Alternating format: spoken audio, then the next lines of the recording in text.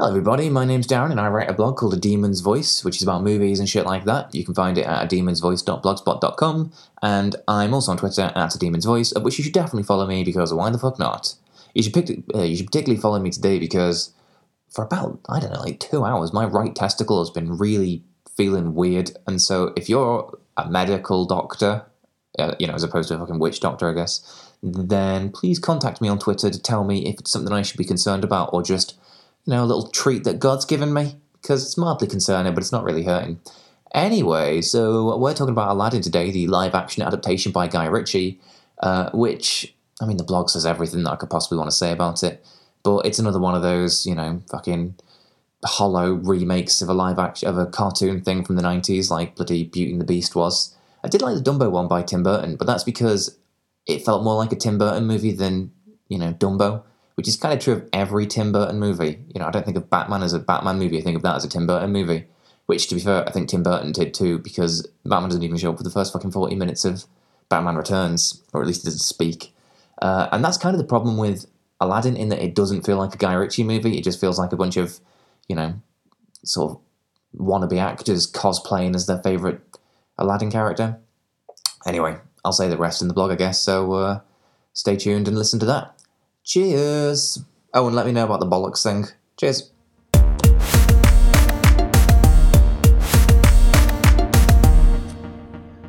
Aladdin might be a cautionary tale of what happens when you wish for selfish things, but that doesn't mean that we don't then all spend the film wondering what we'd do if we found a genie. I'm quite happy with the size of my dick, so I wouldn't wish for a bigger one, but I'd still like it to be more impressive, so I think that my first wish would be for every other man on the planet's dick to be shrunk by a couple of inches. Kind of like how Goldfinger planned to irradiate the world's supply of gold, with the exception of his own, in an attempt to make his more valuable. Like that, but with dicks. I'd obviously want more wishes after that, but one of the rules is that you can't wish for any more than the 3 you're given, so I think that for my second wish I'd simply ask for the power of a genie myself. Just the power, mind you. I wouldn't want to actually become a genie because my third wish would be for an Order 66 of the genies, a mass execution of magical beings, in order to ensure that nobody was ever capable of challenging me or preventing me from exercising my own fucking will.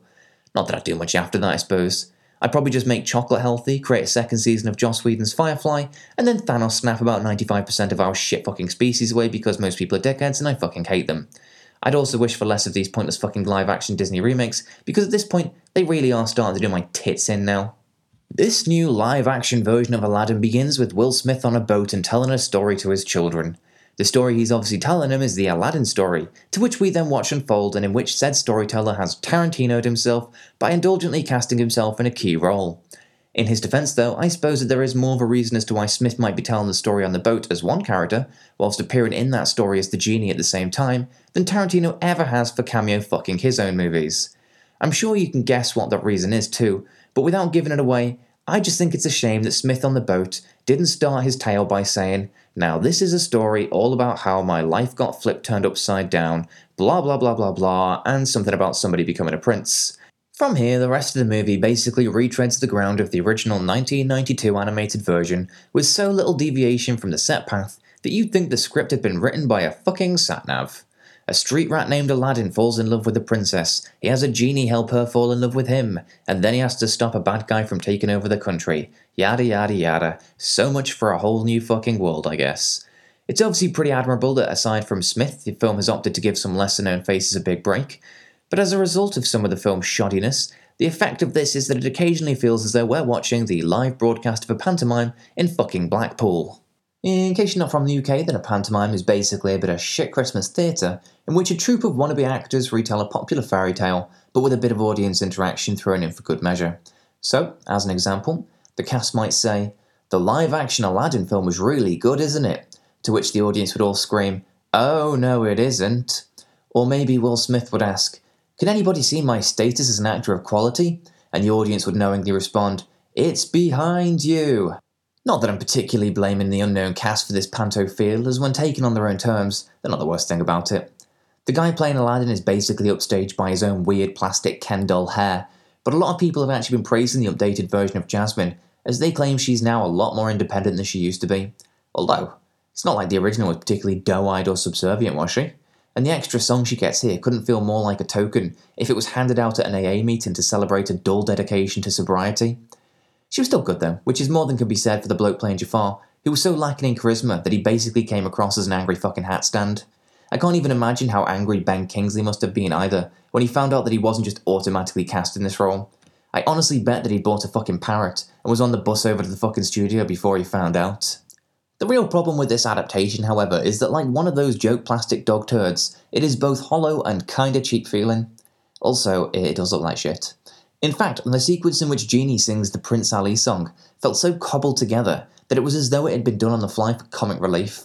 From that point on, I spent most of the film panicking that I didn't have any loose change, simply because I assumed that Richard Curtis would be waiting outside the cinema door with a fucking bucket. Nor does it especially help that Smith clearly can't sing very well. Obviously, I'm not an expert on what makes a good singing voice, but I am pretty sure that it shouldn't sound so robotically auto-tuned that it's like listening to one of Daft Punk Malfunction. At one point in the Prince Ali song, Smith's struggling to hit one of the notes so badly that I assumed Robocop had unintentionally sat on a fucking butt plug. The complete lack of anything new essentially robs this film of the original's magic, with it always being clear that the actors are either on a set or in front of a fucking green screen. There's a moment in which Aladdin finds himself in a significantly colder environment near the end, in which the compositing of the character in front of the snowy background was so bad that I thought he was going to launch into a fucking weather report for a local fucking news station. Not that the background is the worst example of the film's visual effects here, with Will Smith's big blue genie looking like a big blue pile of wiki wank. In many ways, the genie in general is also one of the biggest problems of this new film, in that Robin Williams' performance in the original was so groundbreaking, unique and beloved that it could never be recreated.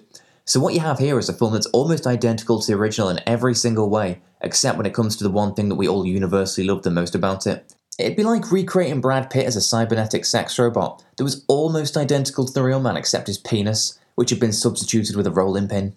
Surely, it now defeats the point of its own existence. Not that I particularly want a sex robot of Brad Pitt, obviously, but it felt less sexist than saying a sex robot of Scarlett Johansson, but with a dirty flower pot where a vagina should be. Overall, too, perhaps that's the best metaphor for the film, because even with that dirty flower pot or rolling pin penis, it's not like any of us would turn down those cybernetic sex robots. I mean, they're close enough to the original thing that you'd find stuff to still enjoy in there. I didn't dislike this new Aladdin because, as in the case with the sex robots, it's basically identical to the thing that it's a copy of. But can you imagine a world in which anybody would specifically ask for Brad Pitt with a rolling pin instead of a dick? Because I can't. And I can't imagine anybody ever asking to view this version of the film when they have access to the original instead. All of this is kind of a shame too, because Guy Ritchie seemed like such an interesting choice of director for the project. I read an interview online in which he said that he chose to make this film so that his kids would be able to enjoy his work, which is nice. It's a shame he didn't worry about our enjoyment of his work when he made Revolver and fucking Swept Away. You can see how this story might be suited to him too, with most of his films being the story of a street rat going up against a more powerful villain. It's just a shame that he didn't go full lock stock on it and tell the story of how Ali Wonfez and Rubber Lamp Jean try a bit of razzle-dazzle to impress Top Dog Jasmine the Diamond Bird. With the exception of a couple of uses of slow motion too, Ritchie really dials his style in here, which is odd considering that his films tend to have quite a distinctive look to them. It's as though everybody involved has tried to make this adaptation as pointlessly identical to the original as possible, to highlight the complete lack of creative intent in favour of using a brand name to cash in on what Ritchie would no doubt call a fat stack of wonga, my son. Although he would probably do that in a Cockney accent, I reckon, and not whatever the fuck I just did then. Not that this will make any of us any richer, financially or culturally, and so the only lesson we can really take from this is that no matter what the circumstances might be, it's never good to see a big willy turning blue. Ha ha ha. Thanks for listening, motherfuckers, and see you next time.